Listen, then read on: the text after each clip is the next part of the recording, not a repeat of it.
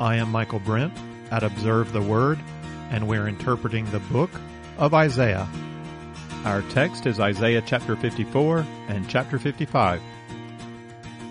The fourth servant song of Isaiah 53 is an incredible prophetic vision of the sacrifice of Jesus Christ. The two chapters that come after Isaiah 53, Isaiah 54 and Isaiah 55, feel just as at home in the New Covenant as Isaiah 53 does. The fourth servant song is our climax of the entire book of the servant. Even from the beginning of Isaiah, we've been asking, how will God make things right with his sinful people? How does he fulfill the offer in chapter 1 to wash away Judah's blood-stained hands?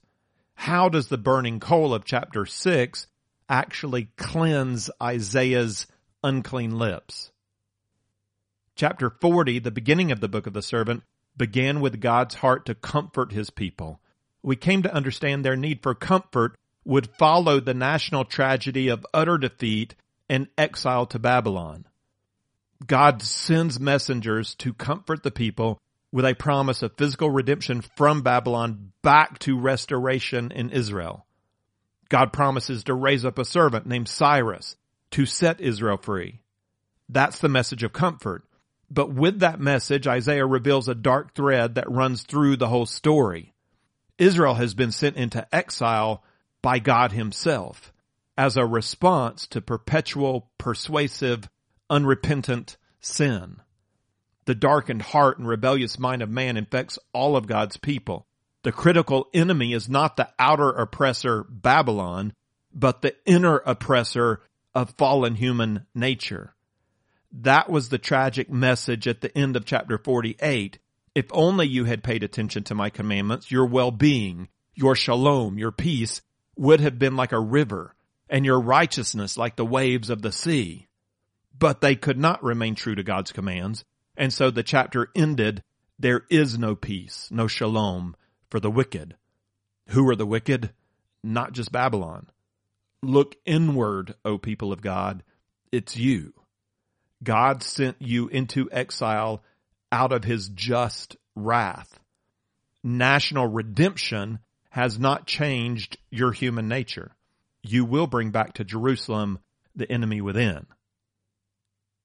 The comfort of physical deliverance is fleeting. Is there any chance for lasting comfort? Any freedom from sin? Any hope for peace with God?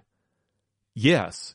And we were building to that hope through each of the servant songs. In chapter 53, we arrived at the answer. The suffering servant takes our place. That's the how of spiritual redemption. We esteemed him not, but in God's eyes, he is high and lifted up and greatly exalted. He is pierced for our transgression and crushed for our iniquities. He renders himself a guilt offering in our place. He justifies the many, bearing the sin of transgressors. Now, how ought we respond to the sacrifice of the servant? Shout for joy, O barren one. Everyone who thirsts, come to the waters. Come buy wine and milk without money and without cost. That's the first line of chapter 54 and the first line of chapter 55. These two chapters are God's comment on the fourth song. Each servant song has been coupled with a comment section that comes after a comment from God.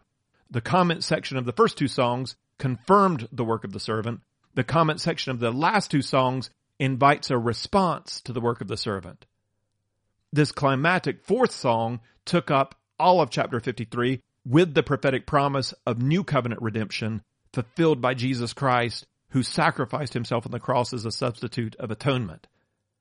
The comment that follows is the longest one yet, appropriately extended to two chapters, Isaiah 54 and 55. In this comment section, we encounter a two-part exhortation to respond to the grace God has provided through the servant. As I said at the introduction, this universal invitation for a spiritual response is very much at home in the New Covenant. It will resonate in the heart of every New Covenant believer. In these chapters, we're still going to encounter some of the archaic language of poetry, like the image of enlarging your tent.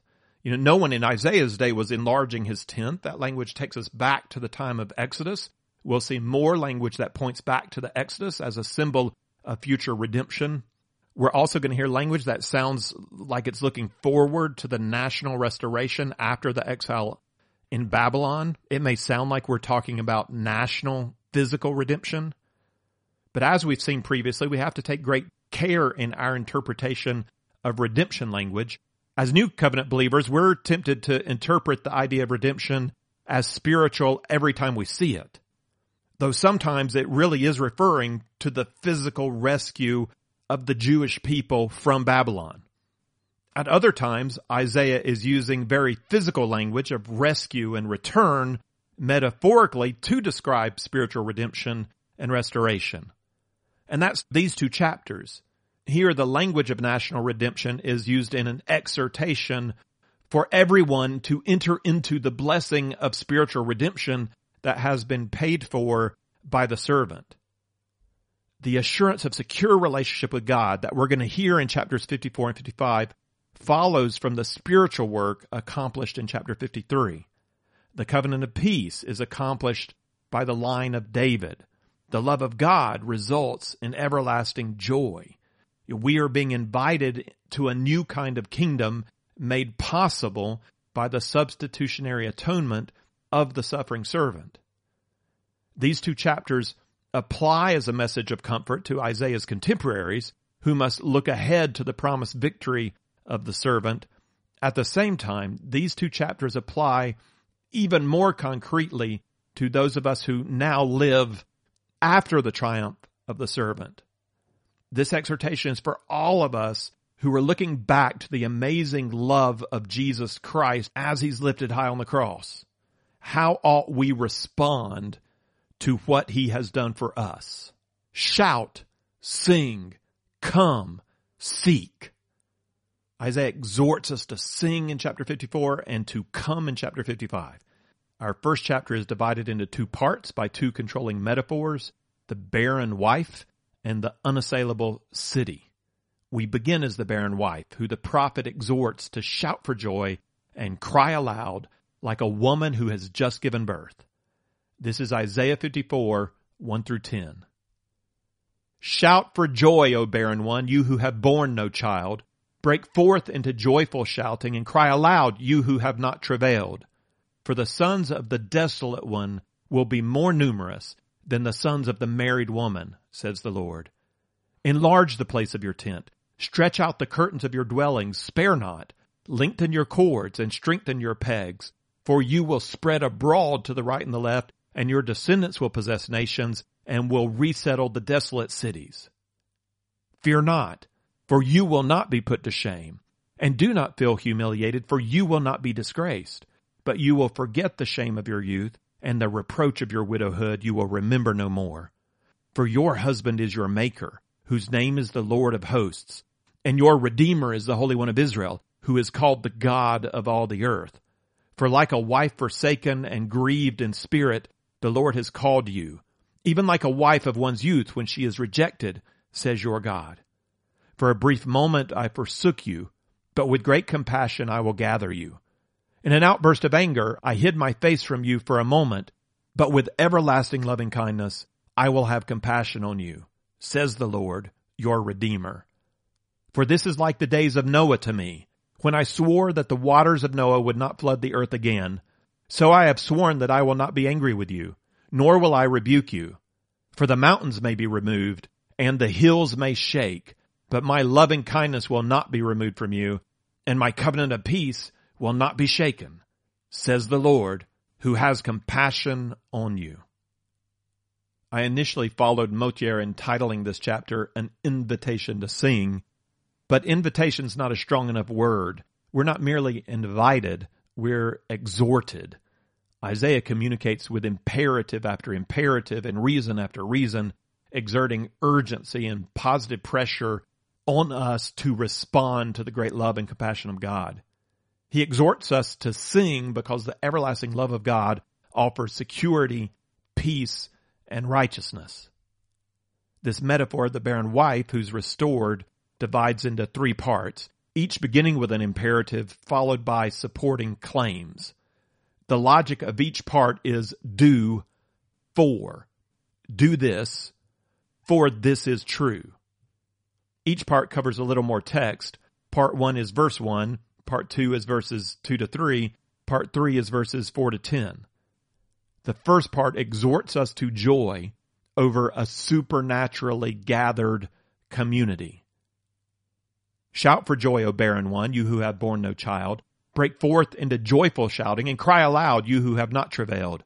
For the sons of the desolate one will be more numerous than the sons of the married woman, says the Lord.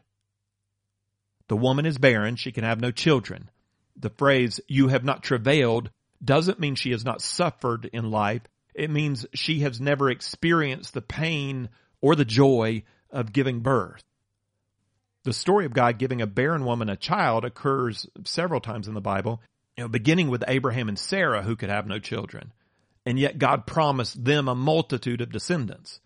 The promise here is to barren Israel, who cannot produce spiritual children. The promise here doesn't seem to be limited just to Israel as the conception of God's people. Zion has been mentioned after each of the first 3 servant songs. Significantly, Zion is not mentioned in chapters 54 and 55. The barren woman is not only Israel. The lack of the term Zion frees us to think of a multinational community, really of the church. No human community, no instance of the people of God can produce children for God. We are all spiritually barren and impotent. And yet, we're to sing for joy because God will give his people spiritual children. We can't do it. God can do it. And that promise is made possible by the work of the servant. The idea of the many descendants, more numerous than the desolate woman, connects us back to the repetition of the words many and descendants in chapter 53. He will see his offspring, his descendants. He will justify the many. Because of the servant's work, the barren woman will produce numerous descendants. This is the logic of the verse. Shout for joy, that's the imperative. Break forth into joyful shouting, cry aloud. Why? For the sons of the desolate one will be more numerous than the sons of the married woman. This is joy over a supernaturally gathered community. The next imperative exhorts us to act in faith on that promise. Verses 2 and 3. Enlarge the place of your tent, stretch out the curtains of your dwellings, spare not, lengthen your cords and strengthen your pegs. For you will spread abroad to the right and to the left, and your descendants will possess nations and will resettle the desolate cities. Imagining the nomadic journeys of Abraham or of the Israelites in the wilderness, the wife has the responsibility here to enlarge her tent to an extravagant size. Stretch out the curtains of your dwellings, spare not. Why is she exhorted to lengthen her cords and strengthen the pegs to bear greater tension? What's the for that goes with the imperative to enlarge the tents? For you will spread abroad to the right and to the left. Your descendants will possess nations and will resettle desolate cities. The language of national restoration is pointing us to a spiritual reality. God's people will increase. In New Testament terms, this is a promise that God will build his church. Act in faith with an expectation of growth. You might be barren, but spiritual children are still coming. So we've been exhorted to joy in our hope of what's going to happen. We've been exhorted to expansion to prepare for this growth. Next, we're exhorted to personal confidence. The imperative in this third part is followed by several reasons. The initial pattern is in verses 4 and 5. Fear not, for you will not be put to shame, and do not feel humiliated, for you will not be disgraced. But you will forget the shame of your youth, and the reproach of your widowhood you will remember no more. For the husband is your maker, whose name is the Lord of hosts, and your Redeemer is the Holy One of Israel, who is called the God of all the earth. The woman has reason for fear and humiliation. The shame of her youth and reproach of her widowhood is felt in the lack of children and the lack of a husband. A barren woman feels not only loss in the ancient Near East, she feels shame. Isaiah doesn't bring attention to any responsibility the woman has for her shame. A woman can be barren and without husband through no fault of her own. She's still going to feel the shame. We do know from context that this woman bears responsibility. I mean, the suffering servant had to die for her sin.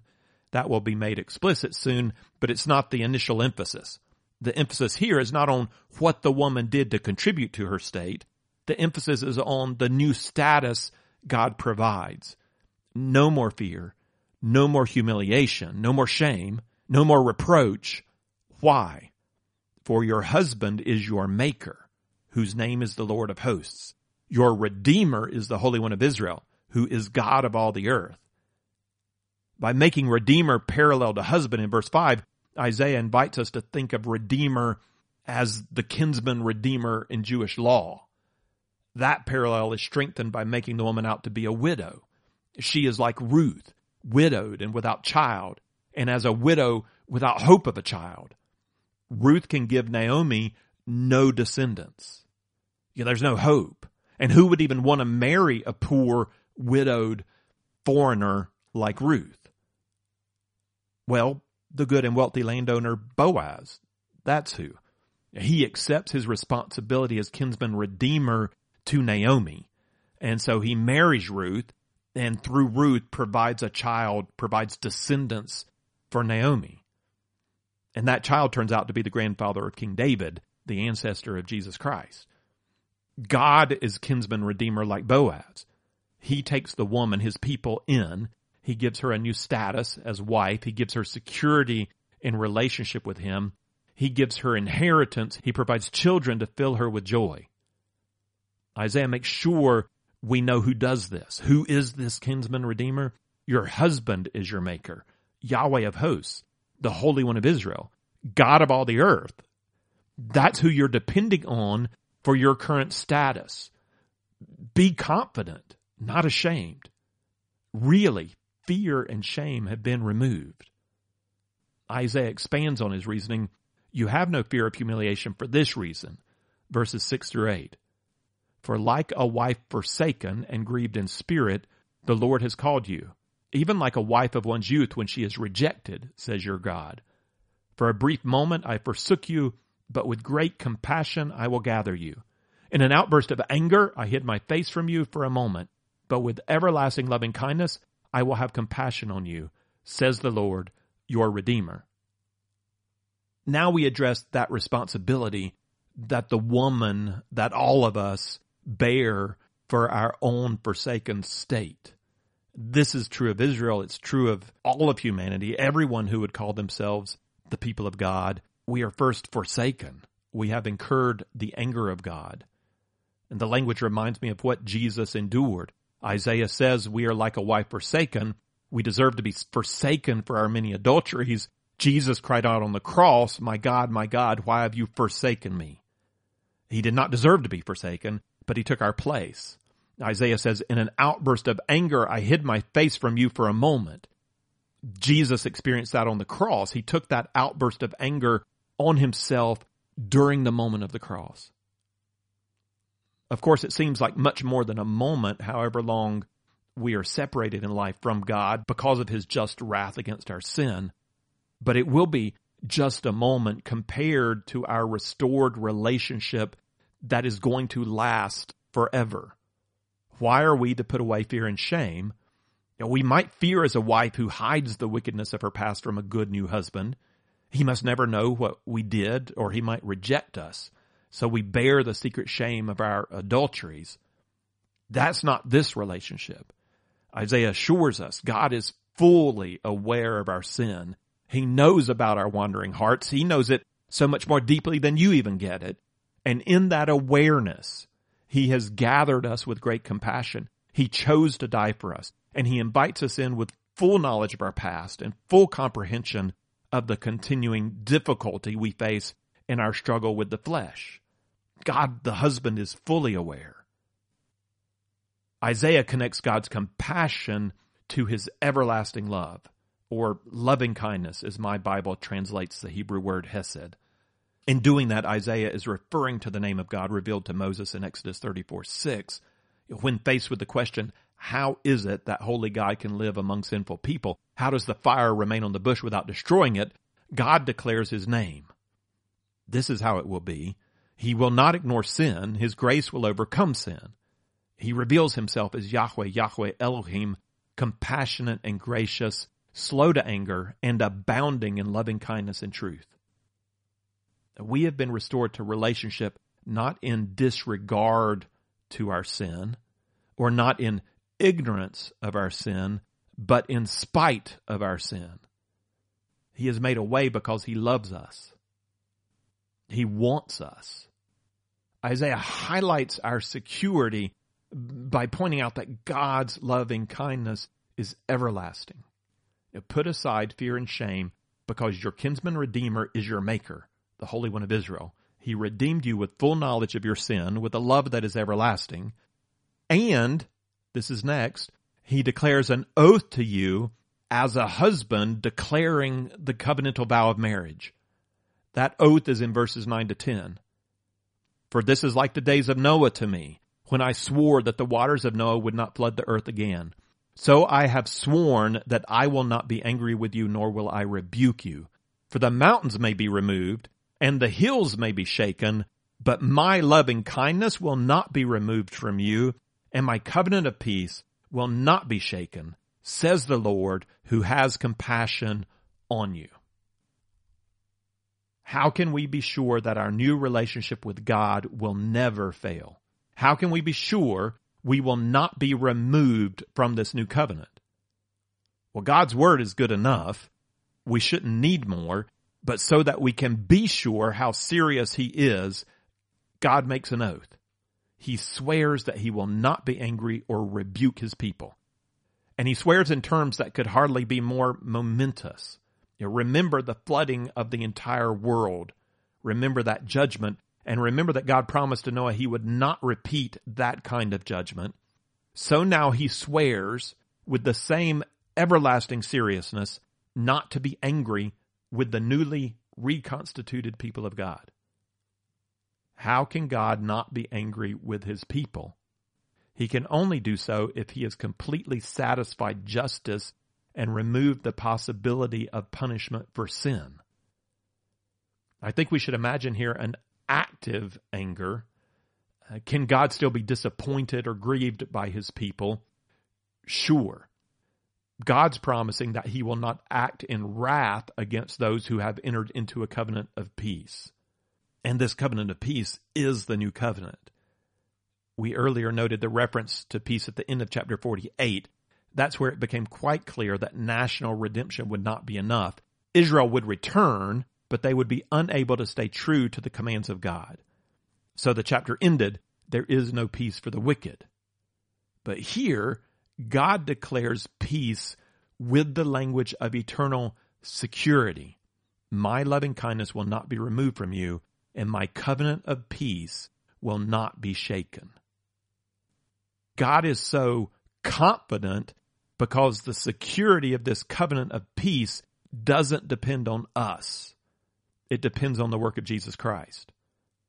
The people of God must have been removed from the place of judgment for this to work.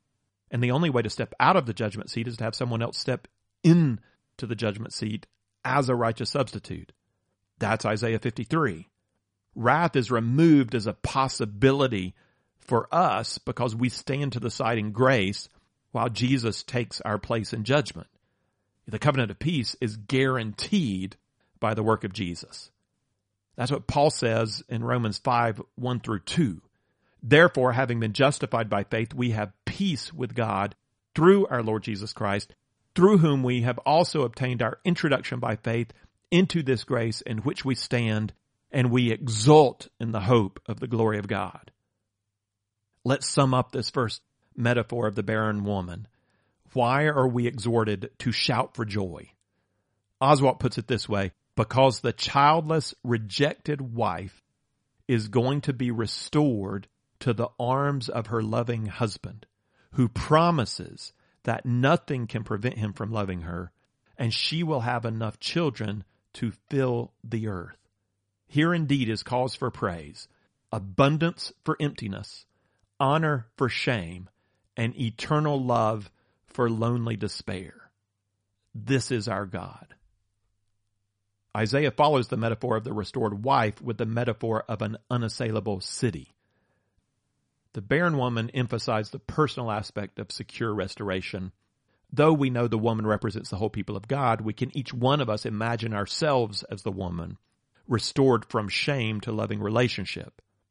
The metaphor of the city maintains an emphasis on our corporal security, our security as a people. This is 54:11-17. O afflicted one, storm-tossed and not comforted, behold, I will set your stones in antimony, and your foundations I will lay in sapphires. Moreover, I will make your battlements of rubies and your gates of crystal, and your entire wall of precious stones. All your sons will be taught of the Lord, and the well-being of your sons will be great. In righteousness you will be established. You will be far from oppression, for you will not fear, and from terror, for it will not come near you. If anyone fiercely assails you, it will not be from me. Whoever assails you will fall because of you. Behold, I myself have created the smith who blows the fire of coals and brings out a weapon for its work, and I have created the destroyer to ruin. No weapon that is formed against you will prosper, and every tongue that accuses you in judgment you will condemn. This is the heritage of the servants of the Lord, and their vindication is from me, declares the Lord. The image of the barren wife restored emphasizes the loving kindness of God and a new relationship of peace and security. The image of the city builds on the idea of peace and security and connects us in with the vision of a righteous community. The first phrase of this section creates an overlapping connection with the previous reference to Noah. The people of God are afflicted, storm-tossed, not comforted. They are a ship buffeted by the sea. That insecure, tenuous, ship-tossed existence is immediately transformed into the stability of a strong, beautiful, walled, abundant city, firmly established on the ground. The city of God is a recurrent theme begun by the description of Zion in chapter 2. But again, we notice the significant lack of reference to Zion here. This city is for everybody. The description of the city reminds us of the much later vision of John recorded in the book of Revelation. Battlements of rubies, gates of crystals, entire walls of precious stones. We get this as more than a city. Just as the numerous descendants of the barren woman must have a spiritual source, so too the amazing wealth of this city points to something much more than a physical city of man. Yahweh is present in the city. He will teach the sons of the people himself. In 13b, the Hebrew word shalom is repeated, translated in my Bible as well-being. The well-being of your sons will be great. So at the end of the previous section, God affirmed a covenant of peace with an oath. The covenant of peace promises restoration of relationship in the sense of the removal of hostility. We're no longer enemies. We now have peace with God. Here in 13b, we see the broader meaning of the word peace that emphasizes the blessing that flows from this secure relationship. Peace is both cessation of hostility and also wholeness or well-being. In the metaphor of the barren wife, security in relationship with God is promised. He will never put her away again. Justice has been fully and eternally satisfied. In this metaphor of the city, security from outward enemies is promised. No human foe can breach her walls. Neither can any spiritual enemy. No weapon formed against you will prosper. That's a spiritual promise. Every tongue that accuses you in judgment, you will condemn. That's a spiritual reality. I hear that phrase, no weapon formed against you will prosper, and I think of God's new covenant promises to protect his people against the forces of evil. Jesus declared in Matthew 16:18, I also say to you that you are Peter, and upon this rock I will build my church, and the gates of Hades will not overpower it. When we take the whole verse together, I think of the end of Romans 8. Notice the reference to weapon and condemnation and vindication in 54:17.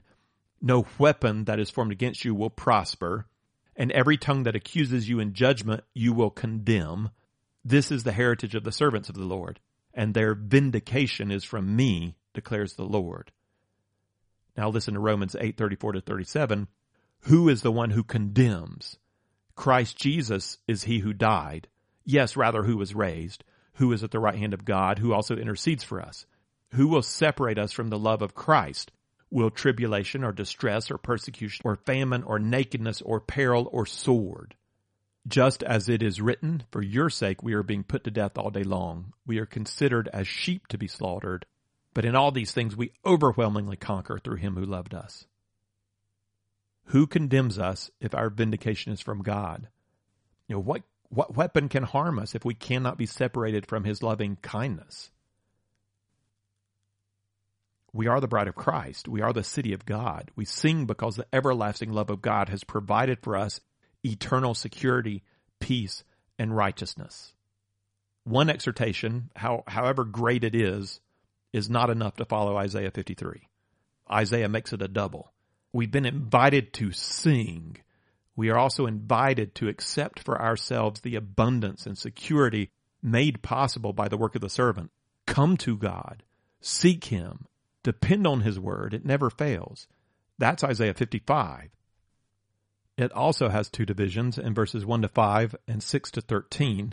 We start with Isaiah 55, 1-5, an exhortation to come to the Lord's table. Ho, everyone who thirsts, come to the waters. And you who have no money, come, buy, and eat. Come buy wine and milk, without money and without cost. Why do you spend money for what is not bread, and your wages for what does not satisfy? Listen carefully to me, and eat what is good, and delight yourself in abundance. Incline your ear and come to me. Listen that you may live. And I will make an everlasting covenant with you, according to the faithful mercies shown to David.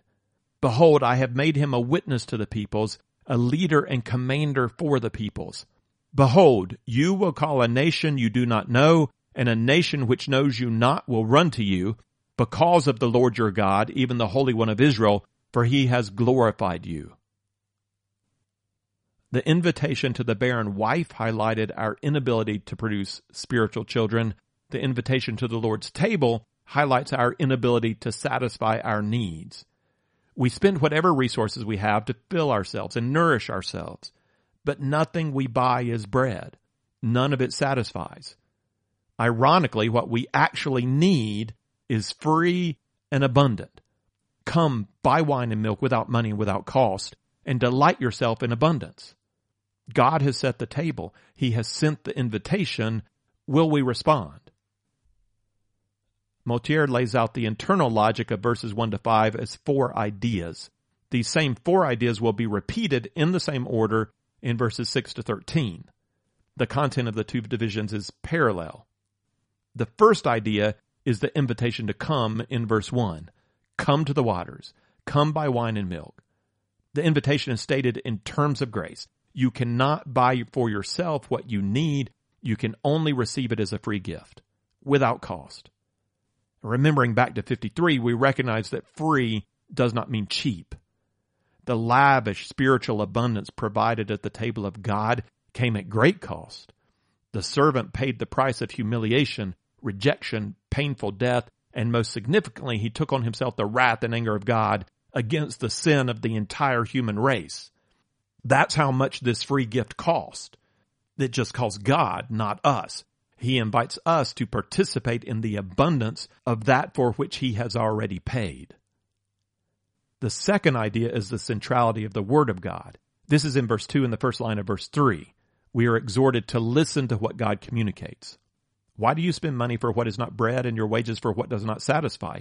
Listen carefully to me and eat what is good and delight yourself in abundance. Incline your ear and come to me. Listen that you may live. To respond to the offer, we need to hear the offer. Faith needs the word. The language of these lines is reminiscent of the third servant's song. He awakens my ear to listen as a disciple. To truly listen implies not only hearing, but also responding in humble obedience to what we hear. The third idea is the promise of a new kingdom for those who respond to the word of God. This promise is in the second line of verse 3 through the first line of verse 5. And I will make an everlasting covenant with you, according to the faithful mercy shown to David. Behold, I have made him a witness to the people, a leader and commander for the peoples. Behold, you will call a nation you do not know, and a nation which knows you not will run to you. The first line speaks to all who hear. The you is plural. These are the people of God with whom God makes an everlasting covenant, the covenant of peace promised in 54:10.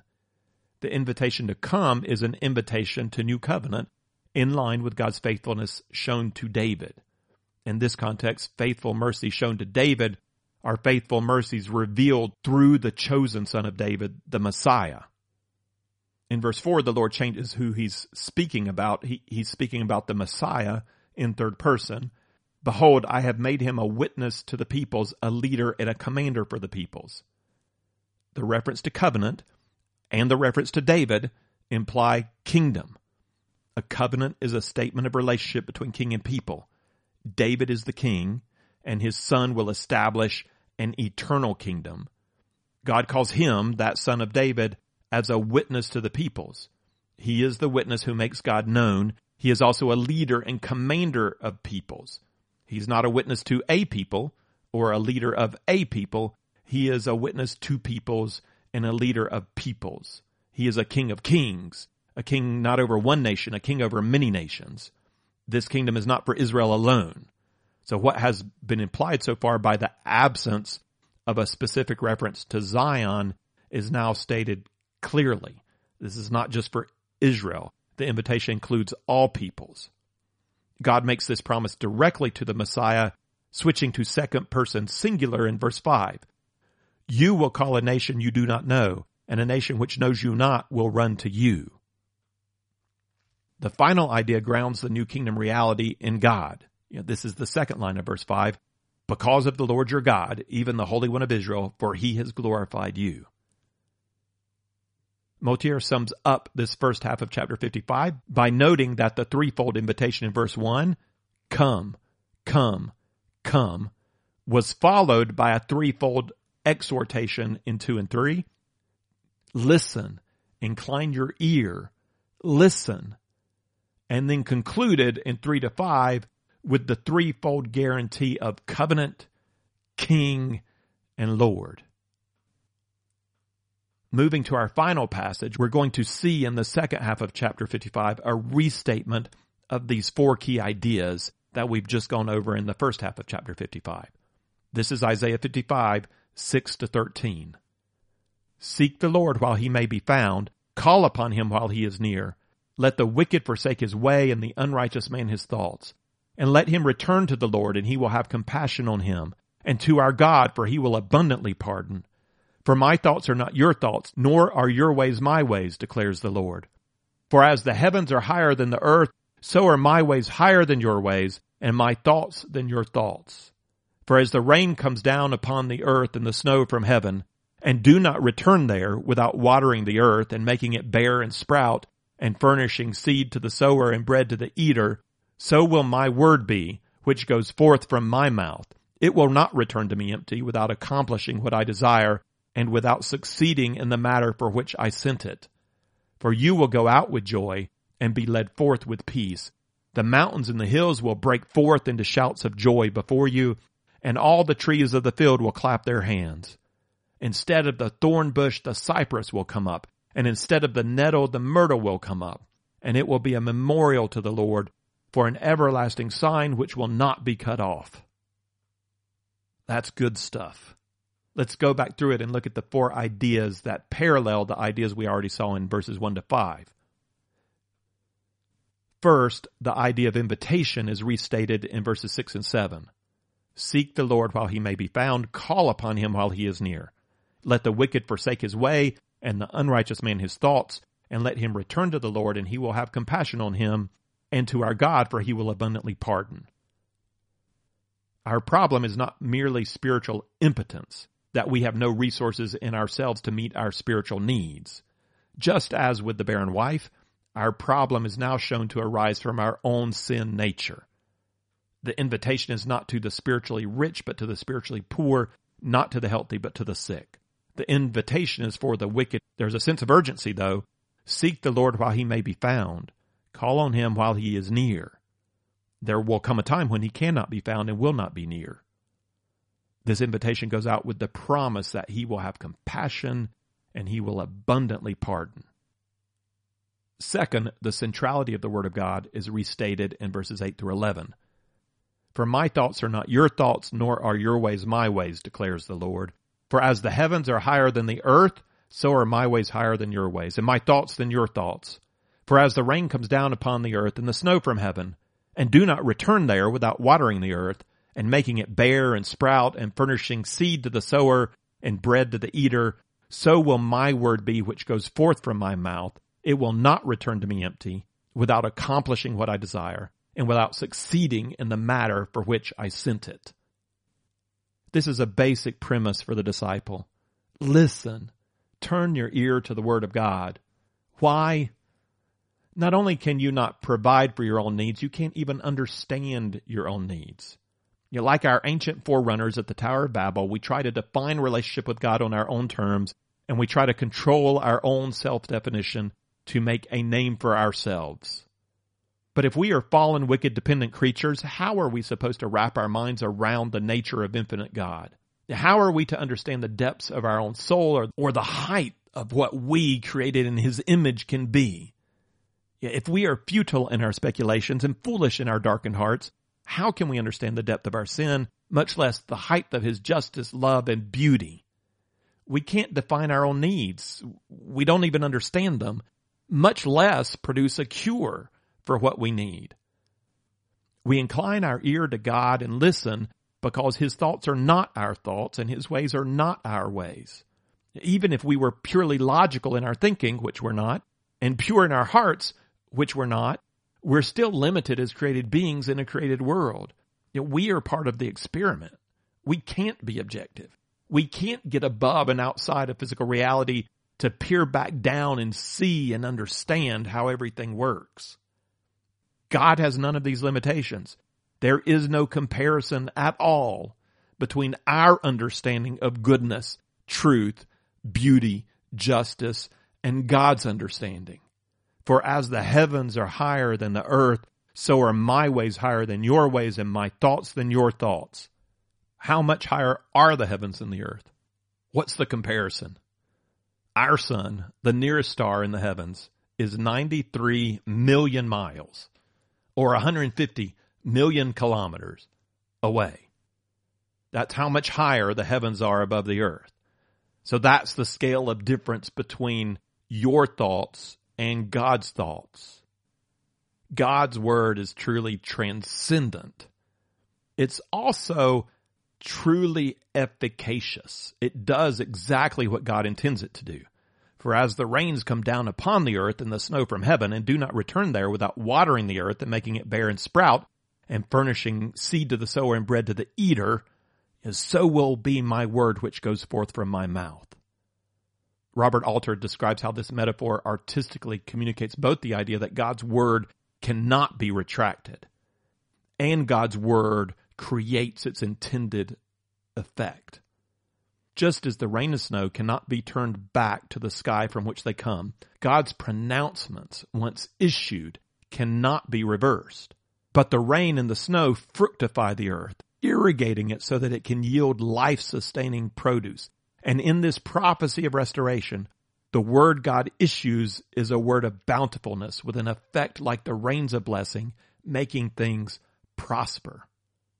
So will my word be, which goes forth from my mouth. It will not return to me empty, without accomplishing what I desire, and without succeeding in the matter for which I sent it.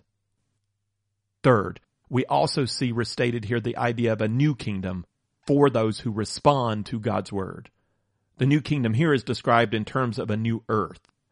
This third idea is in verse 12 and the first line of verse 13. For you will go out with joy and be led forth with peace. The mountains and the hills will break forth into shouts of joy before you, and all the trees of the field will clap their hands.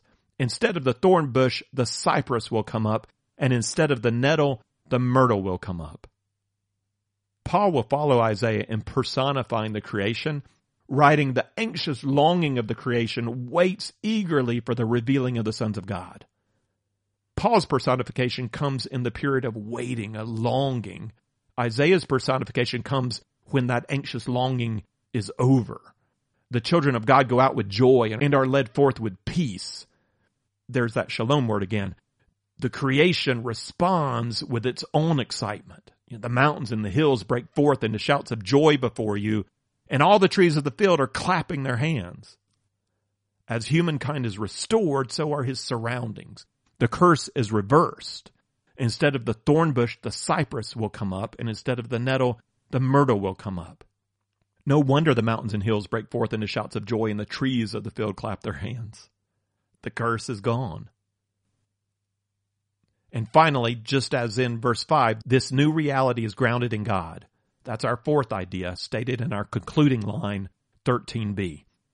And it will be a memorial to the Lord for an everlasting sign which will not be cut off. That word sign's important.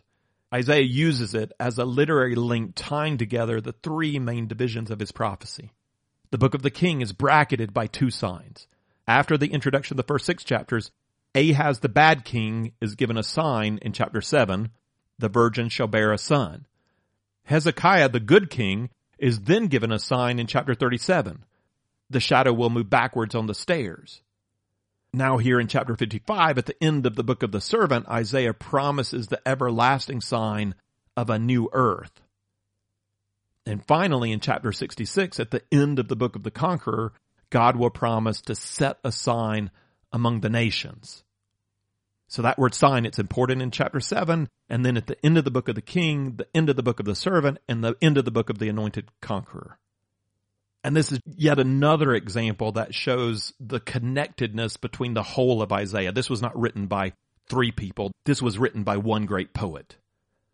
Isaiah announces this sign at the end of the book of the servant using language from Exodus. The announcement of God's name in Exodus 34 as compassionate and full of loving kindness, which was referenced in chapter 54, was the second time God announced his name to Moses in Exodus. The first time was in Exodus 3. God appeared to Moses as fire on a bush, declaring, "The place on which you are standing is holy ground." We can easily imagine Isaiah feeling some connection with Moses, since his own vision and call involved the Holy One of Israel and burning coals. In Moses' meeting with God, God tells Moses that he's being sent to bring God's people out of Egypt. Then God speaks his name to Moses, telling him it is a memorial name. And then God proclaims this sign to Moses that he will stand on this very spot with the rescued people of Israel. That's all in Exodus 3. All 3 of those terms also occur here in the last 2 verses of chapter 55. You will go out and be led forth. That's the going out phrase. It will be a memorial to the Lord, and it will be an everlasting sign. This is a second Exodus, the spiritual redemption of all people. Sometimes a sign points ahead to something that will be. At other times, a sign reminds us of what has been accomplished. Moses standing with the people of God on Mount Sinai was a sign that all God told Moses when he first called him had indeed come true. It's like a memorial. Likewise, when God finishes the whole story, when he overcomes the curse and forms a new heaven and new earth for his redeemed people, the absence of sin and the beauty of the new creation will stand as an everlasting sign to the glorious grace of God. That's the sign here. Isaiah wants us to know that what God has accomplished through the suffering servant is truly everlasting. He's used that word 3 times. What the servant accomplished enables us to enter into the everlasting loving kindness of God. Our union with him is based on an everlasting covenant that will be marked by an everlasting sign. Everlasting loving kindness, everlasting covenant, everlasting sign. We are secure in the work of the servant, and we're secure because he's done the work. We can't produce spiritual fruit. We can't meet our needs, but he has. And he has set a table, and he invites us to come. Let's end with that invitation. Everyone who thirsts, come to the waters. And you who have no money, come, buy and eat. Come buy wine and milk without money and without cost. Why do you spend money for what is not bread, and your wages for what does not satisfy? Listen carefully to me. and eat what is good, and delight yourself in abundance. Incline your ear and come to me. Listen that you may live, and I will make an everlasting covenant with you, according to the faithful mercies shown to David. If you would like the text of this lesson with some reflection questions, or if you'd like the overview chart or other resources that go with our study of Isaiah, then check out our resource page at observetheword.com. You can also find there our previous series on the book of Romans, the Pentateuch, the Gospel of John, and the book of Acts.